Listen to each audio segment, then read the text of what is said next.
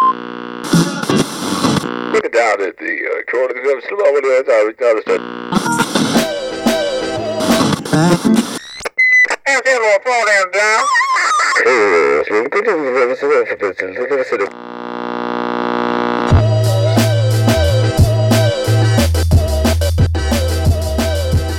What is good, everybody?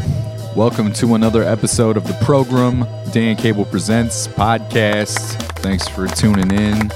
Super appreciate all the support.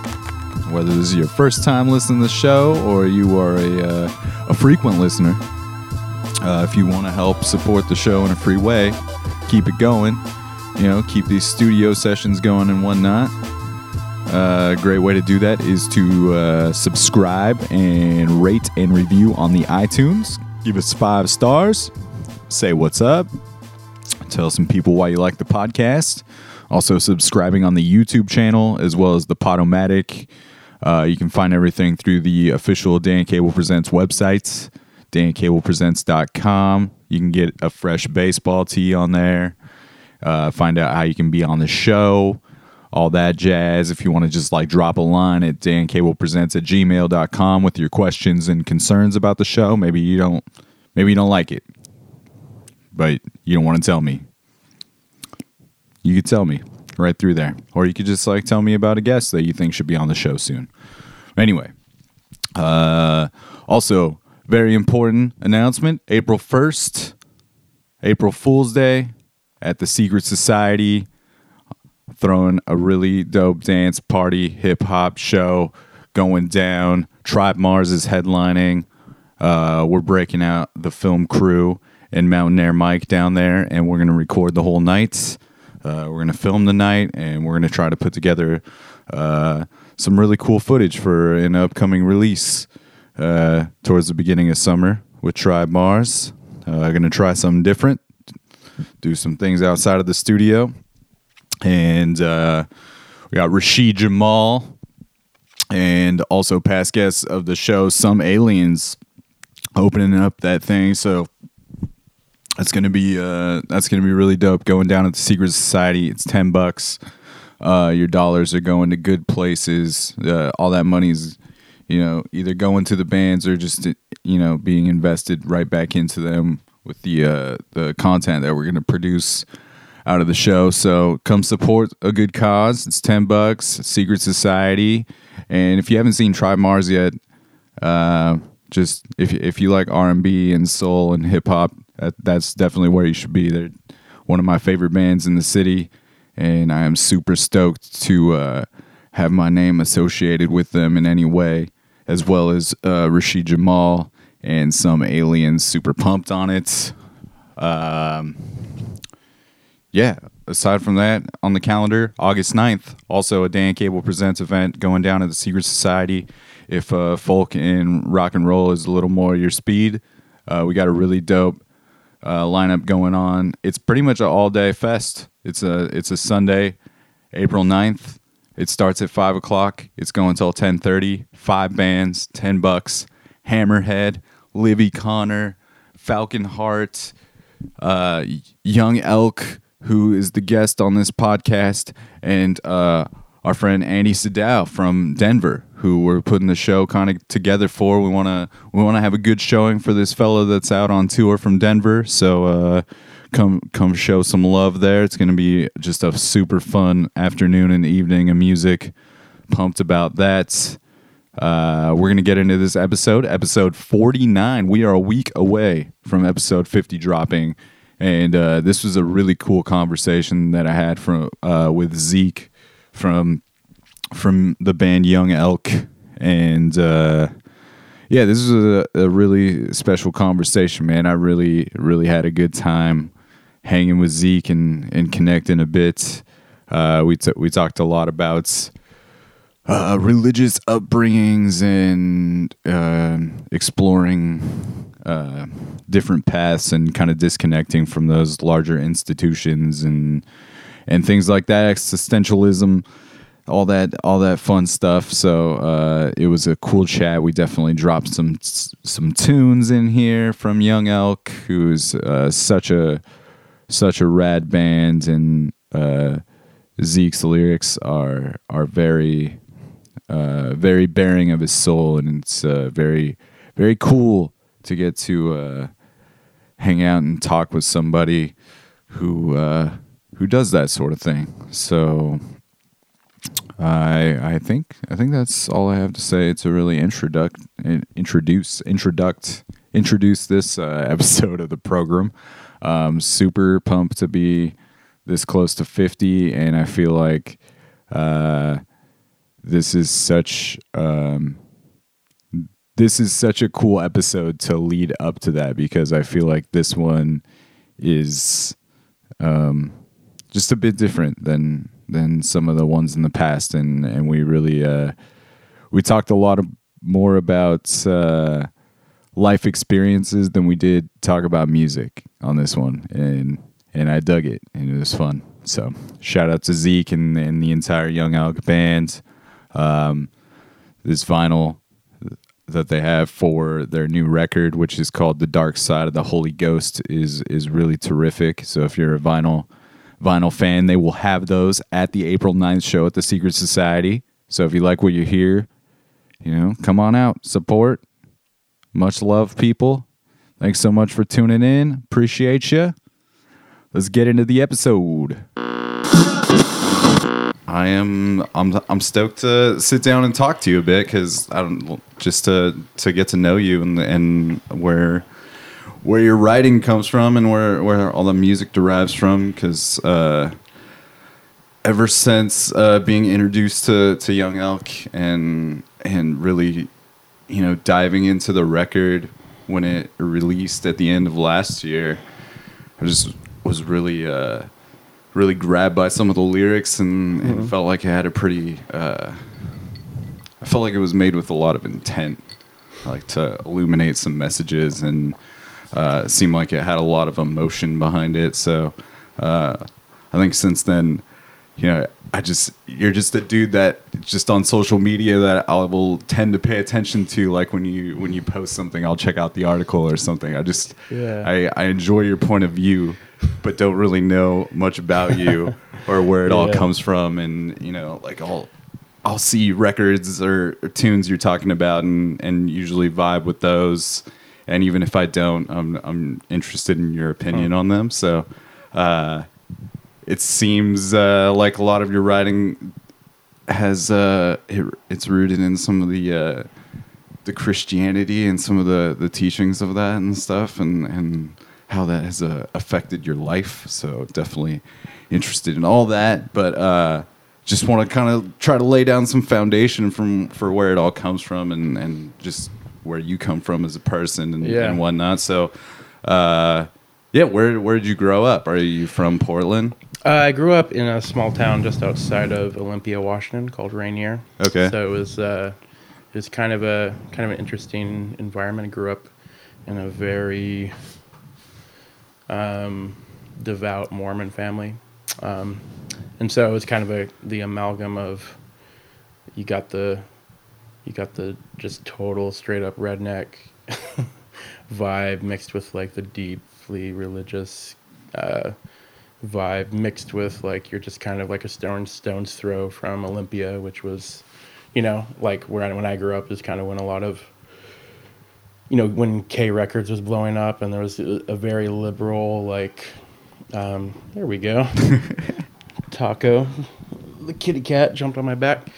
That'll happen more than once. I can assure you that'll happen more.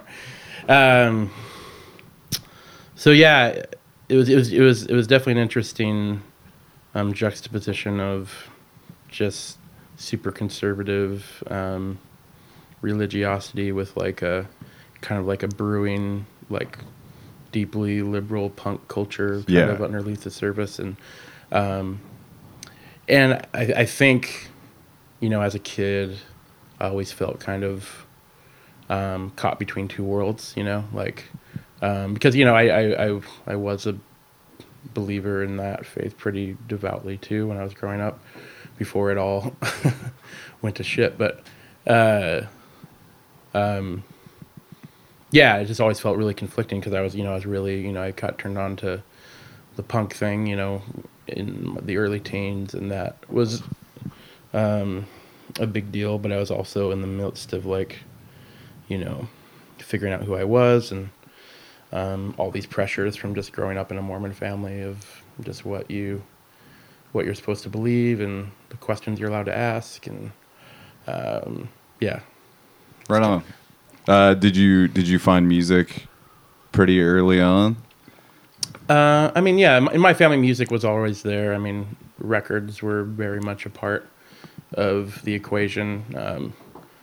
My dad was just a very huge Elvis guy. Okay. Like to the point where he did a few impersonation gigs. The funny thing about him is the impersonation things he would do it at our church, and he had a like just straight up like Burt Reynolds mustache, and he wouldn't lose the mustache for the impersonation. And I just always like, I don't remember Elvis was just rocking a big thick burly Burt Reynolds stash. But and the point is, yeah, I just always grew up with Elvis and Waylon Jennings. I think I started discovering like more. I started discovering punk when I was like 13 or 14. Not unfortunately, but it just seems generic. Like I had a crush on a girl, and she like really liked Pavement and Sonic Youth and stuff, and that's kind of what got the fire started early on, and then it was just history from there. And then I just immediately, after that whole thing passed, I think everyone was waiting for it to be a phase. They were waiting for it to go away. It never really went away. As far as like music, like yeah, you, like it kind of grabbing you, and you kind of just like really diving into records and bands and all that stuff. Yeah, I think they expected it to be like, oh, this girl thing's over, so now he can go back to just being a Boy Scout or whatever. But it never happened. I think it's part of my upbringing's fault of like just constantly filling my head with music. So I actually just became an instant obsessive, just to the point where I just listened to everything I could and read every like music biography I could. Like, my dream job at the time was, outside of just being in a band, was like just to be a like a rock writer, like Lester Bangs, and that's what I really wanted to do. And so I just absorbed everything I could, and just absorbed a bunch of useless music knowledge. But yeah. When did you start playing an instrument? I was right around 13 when I got the first guitar, and I was like, at that point, I was starting to get into like goth stuff, which it's a dark period. That's what I was really into, like actually really into bands like Typo Negative and okay, just really bad, embarrassing stuff. But yeah, that's kind of how it started, just learning those songs. I started playing in my first band when I was 15. It was me and my friend Dustin Watson up the street. We started this punk band called the Nonconformist Party, and that was the beginning of that. That's when I caught the music bug. Yeah, for sure. And then it never stopped. I just constantly, for better or worse, just always playing in bands. Yeah, that's awesome, man. Yeah. So when I guess as far as the songwriting and stuff, were you always just kind of a stream of consciousness stuff, or were you like really diving into like what you were feeling, and was it always like a confessional type thing for you? I think I've always gravitated towards that type of stuff. Just coming, and I think it all points back to the Waylon Jennings of my childhood. I've always been gravitated to these like actual real stories, but it actually took me a really long time to figure out how to write songs. And I think I was, just for like 10 years, just writing really bad songs and mimicking people. And it just took me a long while to figure out, I'm just kind of like a simple confessional rock band guy. I'm just always going to try to tell I realized probably about 5 years ago that I'm always going to be the guy who's going to be processing what he's going through, what I'm going through with music. It's just always what it's going to be. And I think I hit that stride when I a band that predated Young Elk was this band Violent Psalms that I was in. And that was kind of my first foray into like actually leading a band. And because before it was like I was playing drums in bands. That's kind of like all I've ever done. But yeah, with Violent Psalms, it was like my first foray into like actually telling, really personal, intimate stories, and that's just what seemed so natural to me. It can be uncomfortable for the people around me, but it's it just seems to be the only way I can do it. Like honestly, yeah, man, I it all resonates a lot with me. I'm always drawn to that type of thing, and also just from a songwriting aspect, I feel like it's always been easier for me to explore my feelings through writing, and it's been such a positive tool, and I don't know, it seems to be that way for yourself as well, and in such an interesting way to be able to just pour some things out and then kind of look back on them or look at them from different angles after they've been put down. Yeah. Definitely interesting way to feel your emotions, and especially when you're playing those songs over and over. I would imagine that it's easy for you to take yourself back to those emotions, and sometimes that can make it hard to let go of those emotions as well. So it's an interesting thing. Yeah, for sure. Yeah, I think I think one of the things that has surprised me about the Young Elk record is, it was such a,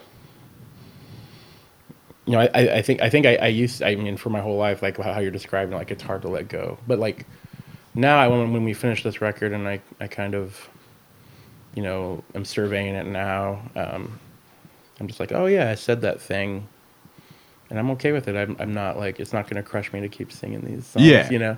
Like it's helped me. Like, okay, I made peace with that thing. I may not totally resonate with the whole thing, but like, yeah, that was necessary, and it was whether anyone gained anything from it or it was just felt like a narcissistic, exploration. At the end of the day, I was like, oh, okay, yeah, I can move on. Let's move on to the next thing, and I can still enjoy this and appreciate it for what it was. Yeah, that's awesome, man. So how long ago did Young Elk form? So yeah, Young Elk formed not that long after Violent Psalms ended. I was pretty burnt out by the time that band ended. We just spent a few years just battling it out, just on both a personal and just the band level. We were just, I think we were a little misunderstood. Not really, people didn't know what to make of us. And just at the end of the day, I was actually kind of like ready to be done with music. But as fate would have it, it's just not how it was going to work. This guy Nick Moen, who's the drummer, he kind of like brought me out of that a little bit. He was just like, he just essentially just wouldn't let me not do it, more or less. So yeah, he just said, yeah, come, I know you have songs, so I know you're always writing songs. You got songs. So yeah, him and I just started playing music together, and I, brought those to him, and then essentially the idea was I'm going to take I'm just going to go like full on Jackson Browne and just have it be like a singer in his band sort of thing. That's kind of where I was headed, and then we found these other two dudes, this guy Tony Reyes, who's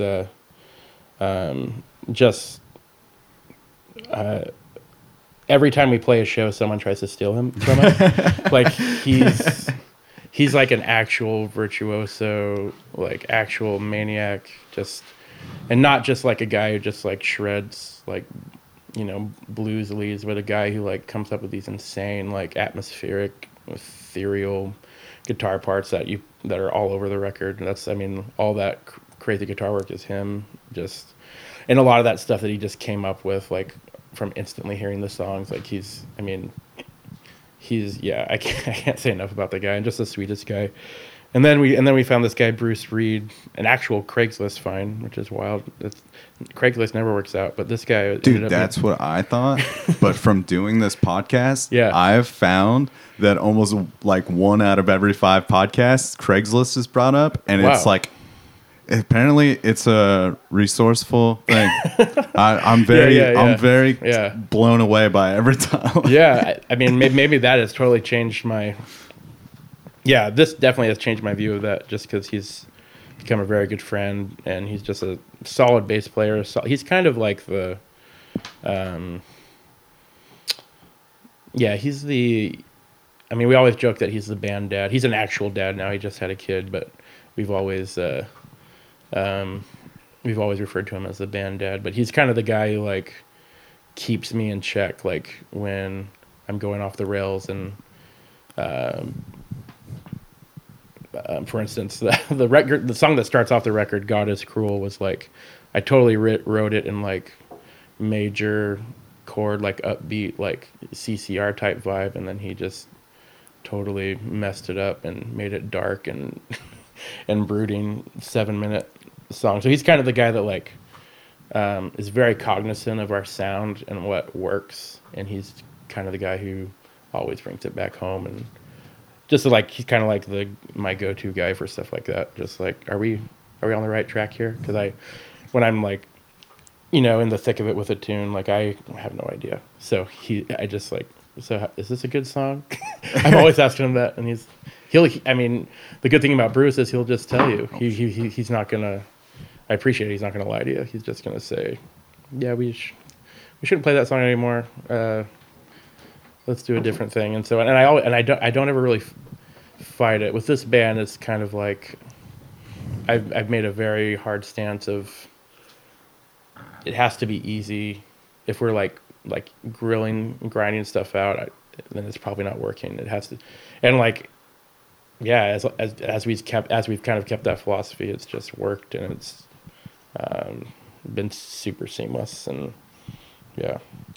Yeah, it's been an approach that I've been hearing a little bit more about, actually, is just as far as like when you bring in a song to a band. Yeah. If it's really not working and you're really grinding to make something of it, maybe it's just not anything that's there, Totally. It's the whole Tom Petty thing. He always says, if we were working hard at it, then it's just not working. Like if it just has to, like, a good song just makes sense. And I think that's kind of our whole philosophy. If it were just, and I still have songs that I bring back from like a year or two ago. It's like, let's just try this way, and I still find that it's not not a thing. But yeah, instincts are good if you have the right guys, and I really lucked out with this group of dudes. They're just all super solid players. I don't really have to like say you should play this now. I could probably count on one hand the times I've just like directed anybody. I'm just like, everyone's just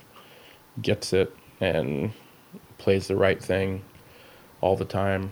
And they're going to hate hearing me say this about them, but because no one's good with compliments in this band. They're just all broken and messed up. But, yes, I believe you referred to it as grumpy old man rock. Yeah, we're all grumpy old men for sure.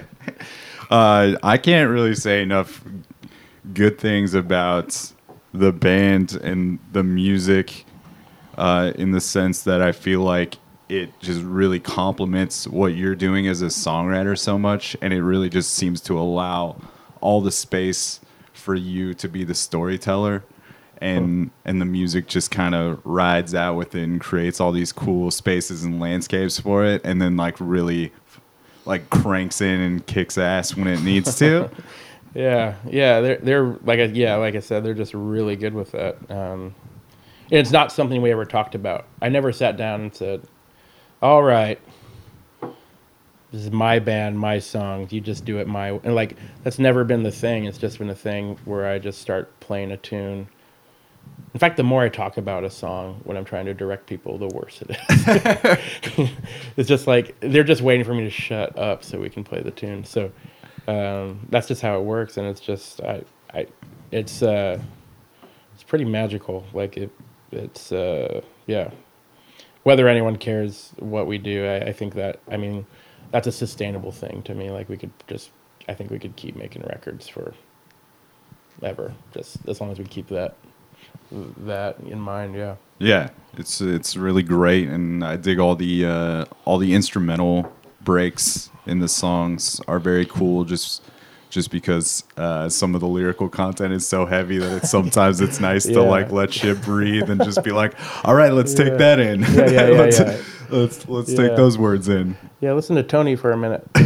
I'll shut up for a few bars. Yeah, for sure. And also just in is there 9 songs? Yeah, there's 18 on the yeah. Yeah, definitely a full length, and it's kind of in a world where singles are the happening thing. It's nice to see some people like making records because they want to make records too. And like I guess this came up on the last episode of the podcast. Is I do see the purpose in the singles and how functional they are in like our like quick world right now. But I'm definitely one that loves to jump into an album if there's if someone feels like they want to put a record out. I want to check it out still. It's for sure a dying thing. I mean, for us, it was actually really hard to promote that record single wise, because then we were like, there's no singles. we didn't write one single. Because they're all like, most of the songs are pushing 5 minutes. There's no short tunes, and it was actually pretty difficult to do it that way, promote it even at all. But the record, that's the record approach is definitely where we're at. I mean, we just really enjoy the process of writing tunes together. So it's we're in no hurry. We're not a band that's trying to make it, or we're just a band that's trying to like make records we like, and that's just what we're gonna do. Right on. For until we're tired of doing it. And it definitely has I felt like a heavier approach than the Minor Keys EP, which I felt like had a little more of that rootsy rock and roll, like Jackson Browne feel, for almost sure, like you were talking about, and then this has all those like super loud, like just rad sounds going on in the background, and very cool. Yeah, actually, it was kind of funny. Like probably the biggest influence on our sound was I really like that EP. But yeah, it's definitely like a tale. I mean, I don't think playing those songs when we play them now, every once in a while we'll break out a song from that first EP, but it doesn't feel like a different band, but it is definitely the tone is markedly different. And one of the things that we attribute that to, or I do, is was like our second show. Very good friend of mine, Tyler Riggs, came. He plays in this band Bubble Cats. If you don't know them, you should definitely know them. Okay. They're probably, I'm biased because they're homies, but they're probably my favorite band in Portland. They're just super solid. And just have a silly name, but make the most badass tunes you've ever heard. It's like when I first saw them, it was like, oh yeah, this is like if Frank Black fronted Black Sabbath. It's like they're like super heavy, but nice. They're super good. So Bubble Cats, that's my official plug for Bubble Cats. Nice. But yeah, he was at a show and he, we played these country tunes, and we played this one song that didn't make it on this record called Scenes from the End, and it's really like doomy, like it's like really slow, almost like a funeral dirge. And he pulled me aside and just like didn't tell me like, oh man, great job, the things that you're supposed to tell your friend, after they play a show. He actually said, Yeah, you should probably like give the alt country shit a rest, and if you guys just like focused in on like doing slow, dark, like post punk jams with like sad lyrics, like that'd be like the best shit ever. And I took that to heart, and that totally is how, you know, our record came out the way it did. It's like, yeah, that seems brilliant. And so yeah, that's kind of how that's what we are now. Yeah. All thanks to that dude just like putting that bug in my ear. Yeah. Let's try Yes, that. that's what we will do that. Yeah, so I don't even take it, you know, a ton of credit for just like me. I didn't wake up with that idea. Like, yeah, let's just take it in a different direction. It's just like somebody who I trusted, you know, telling me, you know, just being honest. And I love that stuff for sure. Yeah, it definitely also has a David Bazan feel, which I know you're a fan of that dude. Yeah, yeah, And I for definitely sure. feel like it has tones of that. It's Yeah, for definitely sure. the newer record heavier than his stuff, but even tonally, I feel like your vocal delivery can be similar Yeah, to what he does. that makes sense for sure. Yeah, is that a dude you've been following for a while? Yeah, I like back to the Pedro the Lion stuff. Yeah, I mean, late '90s. Been following him since then. So yeah, I've definitely followed the evolution, and yeah, definitely a huge influence for sure. Has it been interesting for you to like kind of watch his detachment from his religious roots and Christianity and all the things that he's been dealing with and kind of exploring through his lyrics and music? Yeah, I mean, I thought it was an actual, like actual devout Christian rock fans are a tough brood to like piss off. And so, you know, when he came out, you know, with his quote unquote, you know, breakup record with Christianity, Curse Your Branches, Yeah. I was, I mean, I that was probably one of the few records that like I lost sleep over, and I actually don't think his evolution really has anything to do with my evolution. Yeah. It's totally different paths, but it was, yeah, I definitely followed it and was definitely cognizant of it. And I remember critique. I mean, as like during that time, I was pretty, you know, deep into the evangelical machine, and as I affectionately call it at times. And so I spent a bulk of time just critiquing it in my own head, like, oh, that's not true, and like just like creating my own theological arguments about why he should have or shouldn't have made that record. And it's just like at the end of the day, like, what does it matter what I like? It's his path. it's his journey. Just Yeah. let him do it. And I think that's I mean, that's probably one of the biggest lessons I learned from processing those albums, where you know, a decade before that, you know, he was a big part of my, you know, faith development. So there is that bit of personal connection, and it's hard to divorce that sometimes. But I think at the end of the day, you just have to learn to. I don't even know this guy, so let him do his thing, and I'll just enjoy the art. And whether I agree with it or not agree, that doesn't even matter. Just let people be, I think. Yeah, absolutely, man. Yeah, it's definitely a dude I enjoy listening to interviews with now, and just people in general. I like talking about faith and whatnot with people, just because Yeah. I'm definitely somebody. I wouldn't say I ever grew up in anything strict, but I grew up, you know, in the Catholic Church and going to church most Sundays with my mom, and definitely was involved in the church and Yeah. did the altar boy thing, Yeah.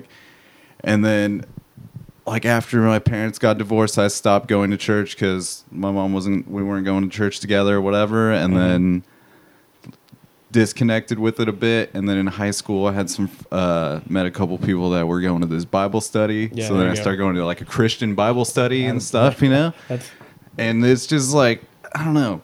There's it's just interesting to see how people disconnect from those things later, I guess. And Yeah. I'm just always kind of like fascinated by like what turns somebody off and like what that line is usually to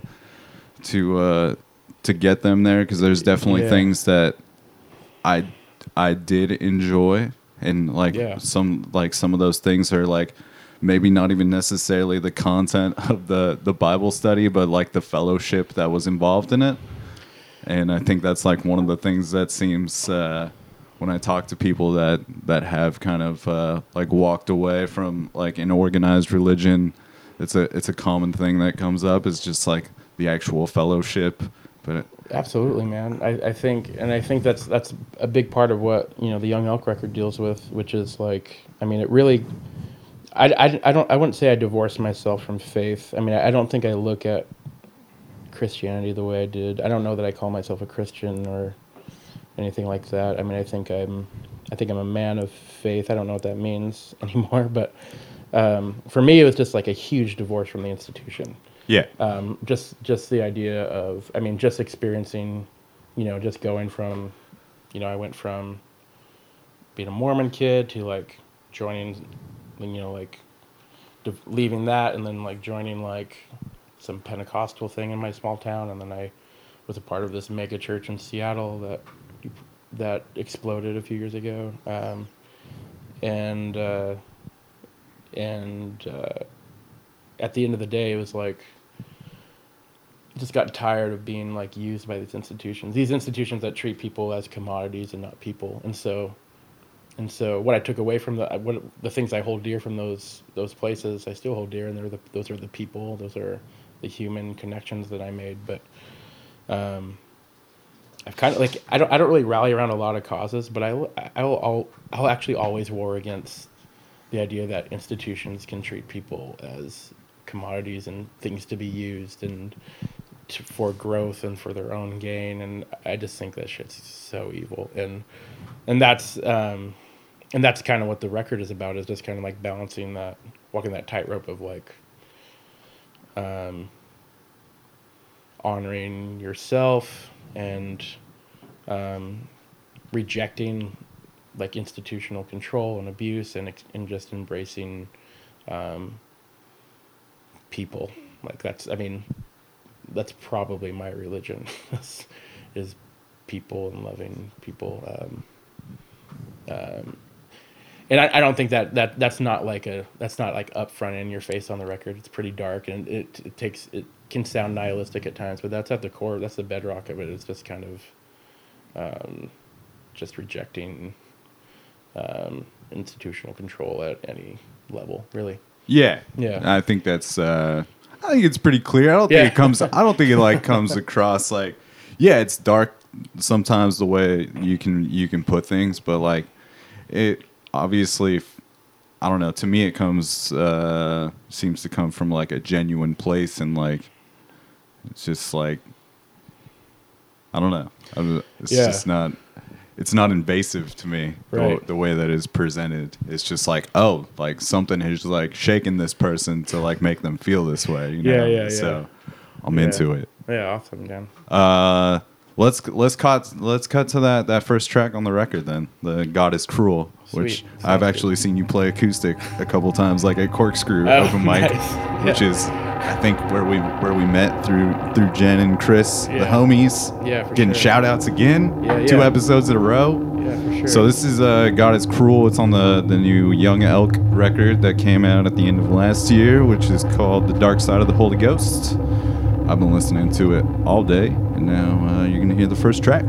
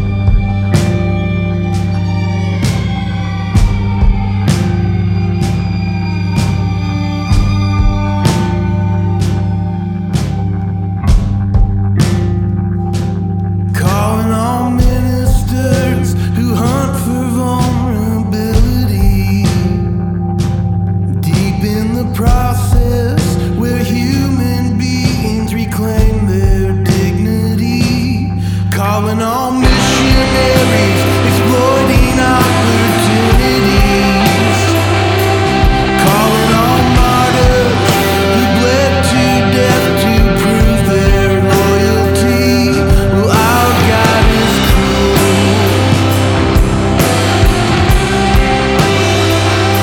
Yeah, our God is cruel.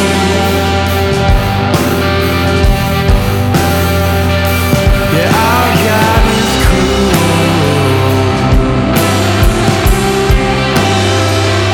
But ma'am, so are you.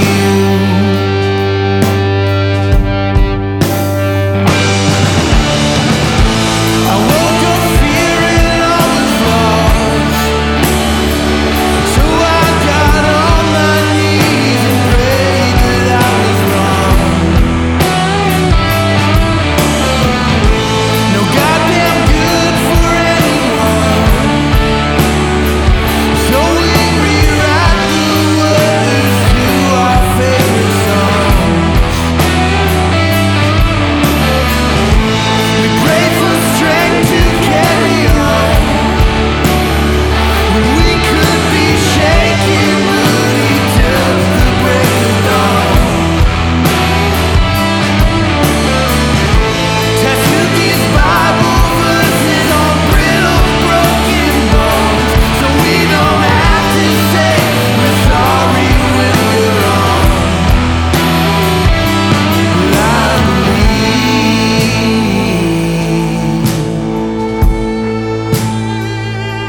and I believe,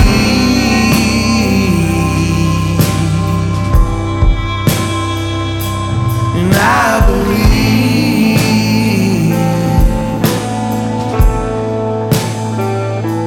and I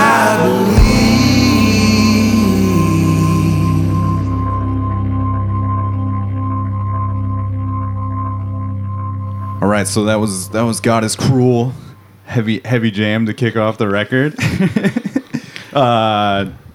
Yeah, you were talking about earlier just about institutions treating people as commodities, and that obviously comes up on here. Like in one of the verses, you got the calling all ministries who hunt for vulnerability deep in the process, where human beings reclaim their dignity, which just like really struck a chord because I feel like so many people head to those institutions in times of need, and maybe even sometimes those who are not religious seek out a church or something like that after something tragic has happened in their life. And even when I get hit with these seasons of like heavy anxiety, or I definitely struggle. I'm definitely on the depression scale for sure.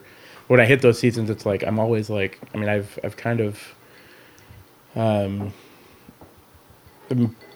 technically part of a faith community, but I'm not really there constantly. And I always feel that kind of pull to, like, when things are going bad, I got to get to church. I'm like, what does that pull from? It's like this programmed, institutional thing where they said, where you're told from, and I'm sure, I don't want to make any assumptions, but yeah, as a kid, for me, growing up Mormon, it was just like, this is where you need to be on Sunday morning. You're just like, you feel kind of, I think it's just going to take time to be deprogrammed of that thinking. Like, I don't need to be there. I'm fine. I'm fine. I'm actually fine. I don't need it. yeah, So they need me. They need my money to stay, afloat, to pay the inflated pastor salaries, but I don't need to be there. I'm fine. I got my cat. I got a great wife, and I'm pretty stoked to just hang out. yeah, man. I've found that even though I'm not part of any sort of institution or anything, I'm probably more spiritual, as shitty or like as ridiculous as that sounds, and No, totally. I feel like I have at least I'm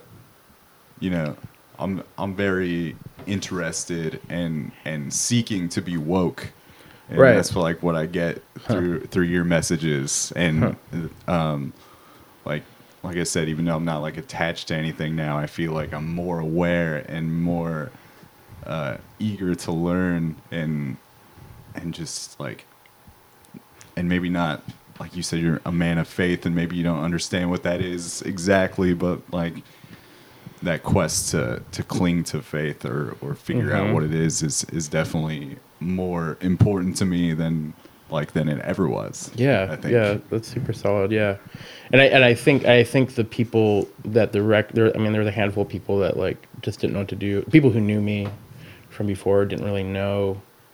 You know, I had a friend. You know, when I played on God of School, good friend of mine, he said he didn't really know what to do with it, and so like there's people that it rubbed the wrong way or they didn't quite understand it, and I think. In those instances, it's people.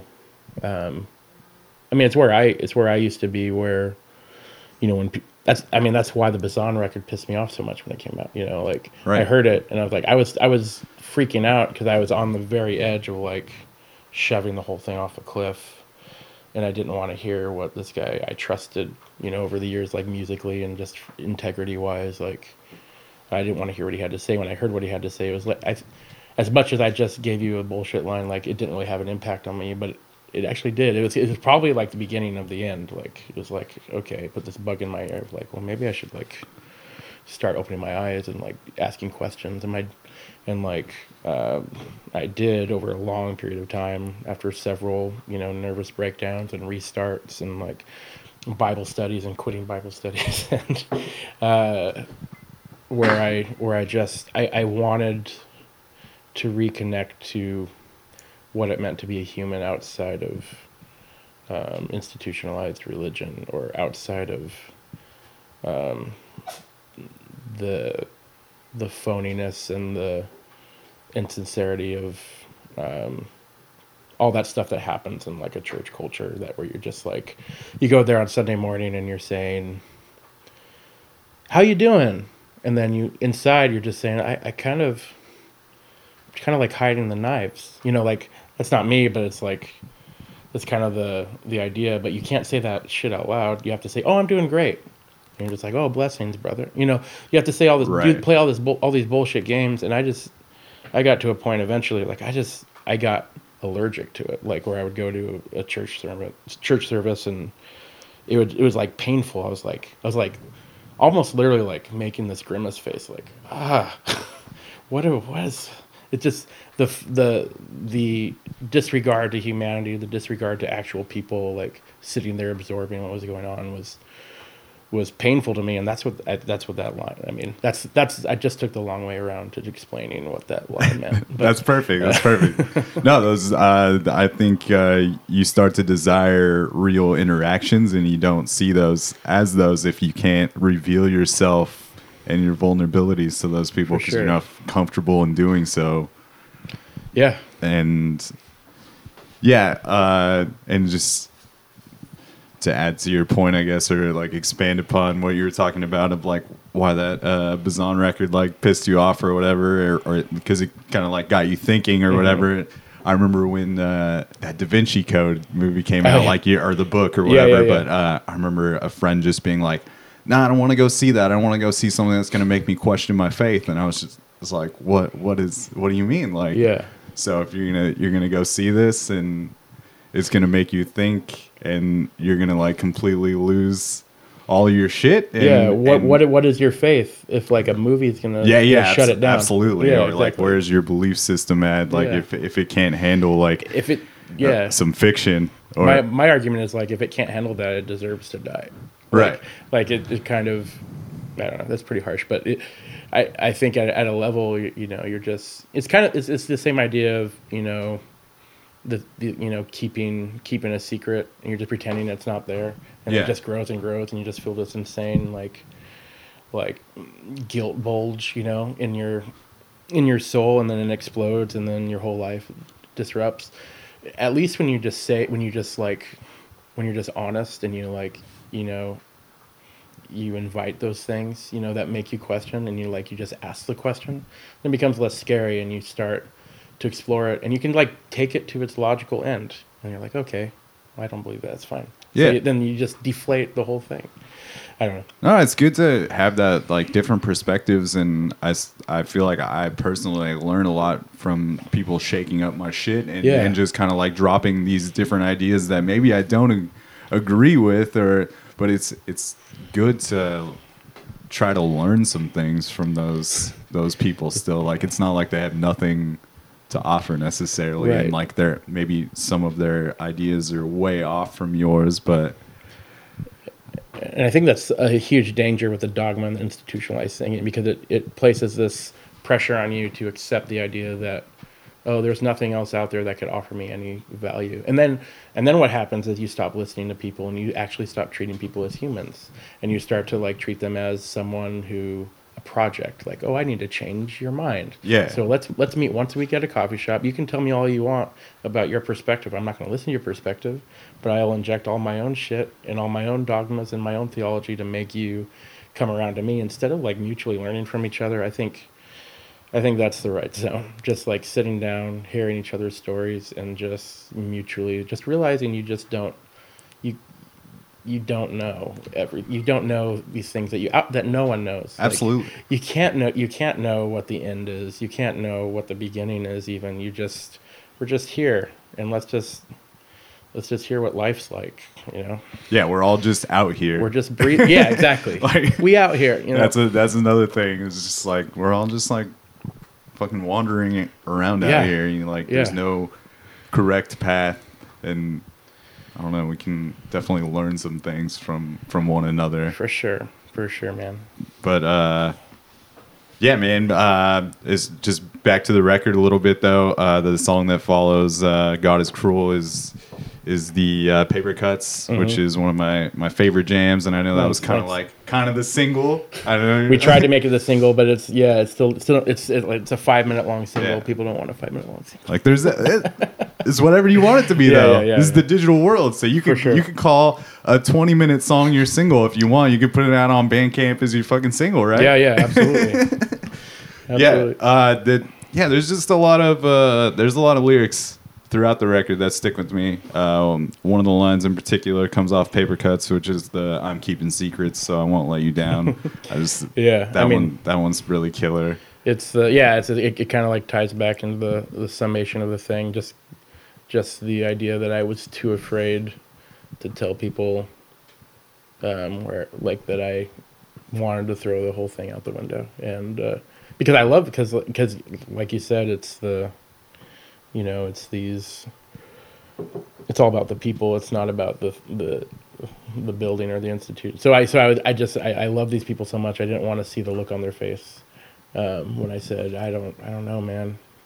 It seems kind of like there's a guy up there. He's just gonna send me to hell if I don't say the wrong name and torture me forever. I don't know if I can hang. So just like that's exactly what that's the song that's like coming to terms with the whole deal. Yeah, That's awesome. Yeah, it's interesting to see what people's ideas of like what God is, and I think like with those institutions, sometimes it's always like it's just this dude in the sky that's sitting there judging you, and I don't know if that's everybody's God experience. Right, know? right. Or should it, or nor should it be. Yeah. Yeah, exactly. Yeah, I think I don't know. I don't know how old I was. Maybe like late teens and stuff. I think one of the first things that like kind of triggered me to like start questioning some things was like people just always talking about like God is on our side in war and stuff like that, and it would just be like, what if he's on the other side? Like, what the fuck? What does that mean? I don't know. Yeah, for me it was just calling America, like instantly calling like the U.S. the promised land all the time. Like, but so like we landed in the right place, and just the babies in India, they're just all fucked for their whole life because they're not in the right place. Yeah, just because they were born. Yeah, and then I mean, we could open up a whole Pandora's box of immigration stuff, but yeah, there's you know where I'm coming from. Yeah, absolutely, man. Yeah, and I think one of the best examples of what I was talking about earlier, as far as the band really knowing where to take the music and letting stuff breathe and just kind of like letting it be a landscape for your storytelling and your narrations is Should Have Done Something, which is definitely, I think, for me, the most chilling song on the record. You know, like when you get to the My Brother Lost His Shit Again.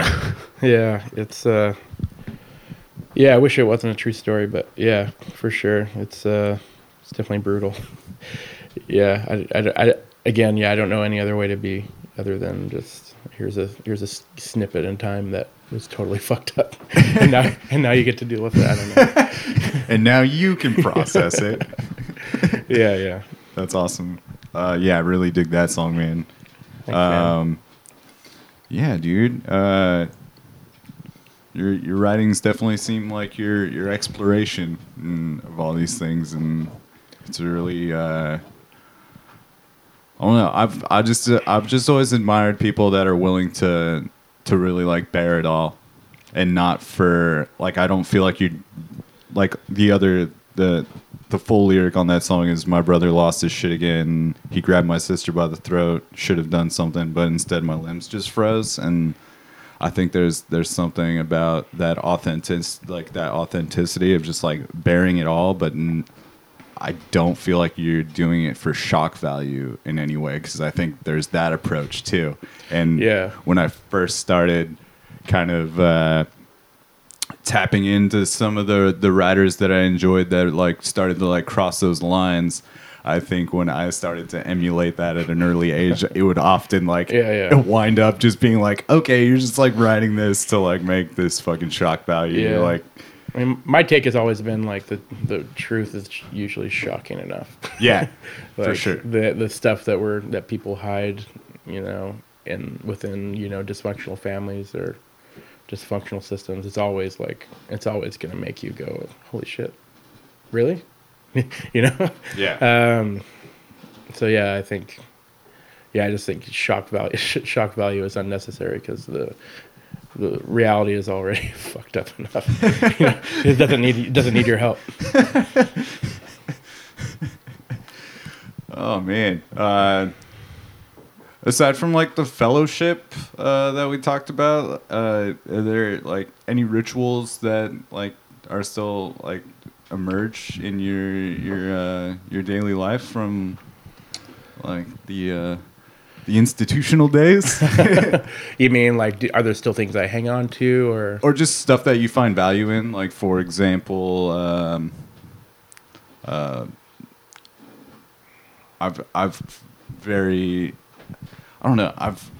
become a fan of the prayer thing, like recently. Yeah. And not so much like me personally, like sitting down to pray all the time or anything like that, but my grandparents are really good about saying some sort of grace before they eat every meal. And Yeah. I spend a lot of time with them, and that's something that I think as a kid I didn't like realize any of the value in, and now every time it happens I'm just like, oh, this is like really fucking dope that you're just like giving thanks every time you eat, just because you know that this is a gift. Like, yeah.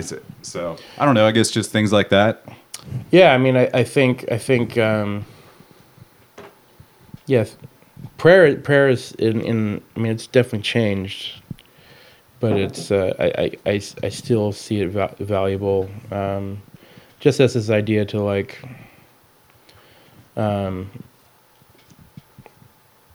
Just the idea of like taking time out and taking a minute to acknowledge that we're all lucky to be here. You know? And that's been valuable to me. And as far as, you know, fellowship has definitely changed for me. It's the band is a huge part of that. You know, I mean, just the other week or so, we had band practice, and you know, usually me and Tony, the guitar player, arrive a little bit early, and you know, we're just talking about death.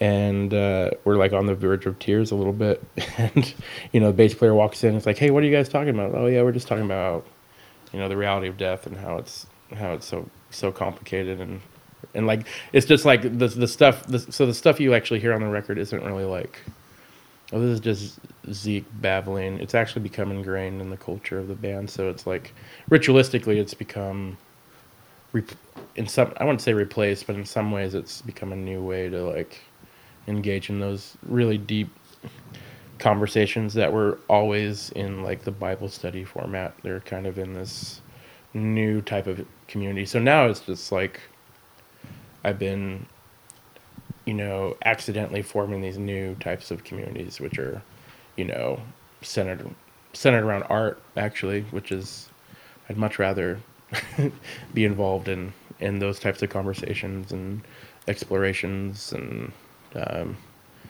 match that with my personal forays into what prayer is. And for me, prayer really comes down to just, at the risk of sounding like a hipster Buddhist, just mindfulness and thankfulness. I think that's all very, very valuable. Oh, it's okay. You can Buddha out all you want, man. And diving deep on that stuff a little bit the last few days. Nice. Yeah, I've one of the things I find interesting about the Buddhism opposed to some of the other institutions in organized religion is it's more about the methods rather than the doctrine. Yeah, yeah. And like it's just like, oh, everybody can get here different ways and by learning from different people, and it just seems it's obviously more complicated than that, but I don't know. Yeah, absolutely. It seems to resonate and make a little more sense to me sometimes. Yeah, because it definitely comes down to like the how and the motive for getting somewhere, I think, too. I mean, that kind of stuff resonates pretty powerfully with me as well. Right on, man. Yeah.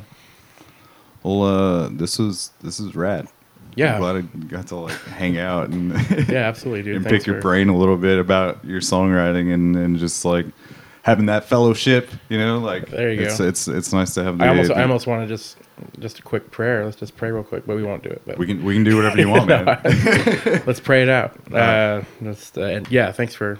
It's fun to get into the existential and like heady conversations and find out where people are at if they're willing to dive into that stuff. And nice. Yeah. I feel like that's one of the reasons I got into doing the podcast is just from listening to other podcasts, and it's just like, oh, this is a different thing, and it's fun to just kind of peek into people's conversations, and I feel like this particular conversation is a little bit different than the others, and just in the best of ways. So awesome, very cool. Well, I'm always happy to go existential on you, and anytime on mic or off, I'm always happy to dig into that. Right on, man.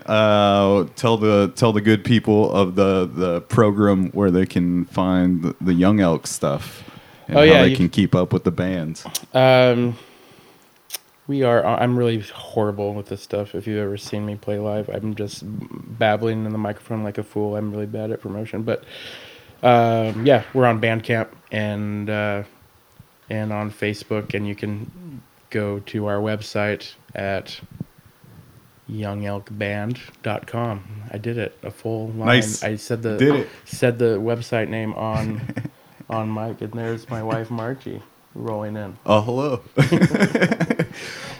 No, you're fine. We're actually wrapping up right now, which is perfect. Also, April 9th at the Secret Society, you're playing a show that I helped put together. Yeah, we're excited about that. That's going to be great. And hope lots of people come out. It's going to be fun. We got 5 bands on the bill. It's only $10 for 5 bands. We're trying to help out Andy Sadow from Denver, trying to make sure he's got like a decent amount of people to play for when he comes through Portland. It's like a mini festival going on there. I think it kind of is. We're starting early in the day, 5 o'clock to like 10:30. It's going to be rad. Perfect. Do you guys have any other shows coming up? Not at the moment. We're kind of laying low. We're already kind of neck deep in writing the next record. So you should definitely come out to the Secret Society on April 9th and catch these guys, because I was at the Secret Society for your album release show, and it was fucking killer. Thanks, man. Yeah. We're going to play it out with a jam, but before we do so, we end every episode or most episodes of this lovely podcast with the guests saying it's a program. So it's all yours. It's a program. You nailed it. That's Zeke from Young Elk. Thanks so much for hanging out, man. Yeah, no problem. We will catch you on the flip side, Portland. We're going to play it out with, I think we're going to go with Seasons of Evil, if that's cool with you. I really dig that song. I mean, I really like the whole record, but like I just felt like Seasons of Evil would be a nice one to play it out with. Maybe the shortest. Yeah. One of the shorter jams on the record. Yeah. Yeah, it's a fun one. Yeah, absolutely. Yeah. This All is right. Seasons of Evil from Young Elk. Check it out.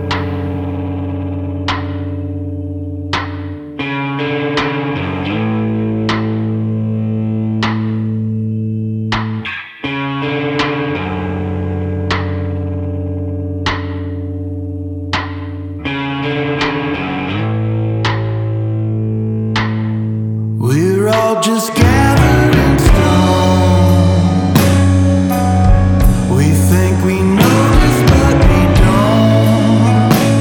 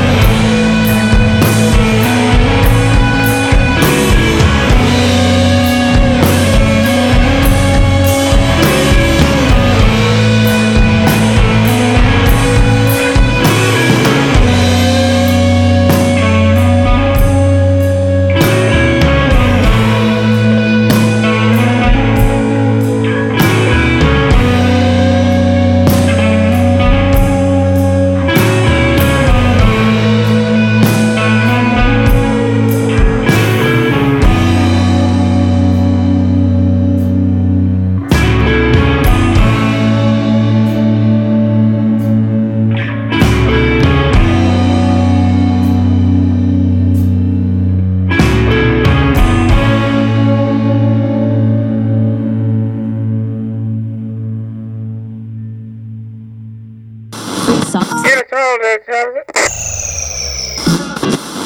Return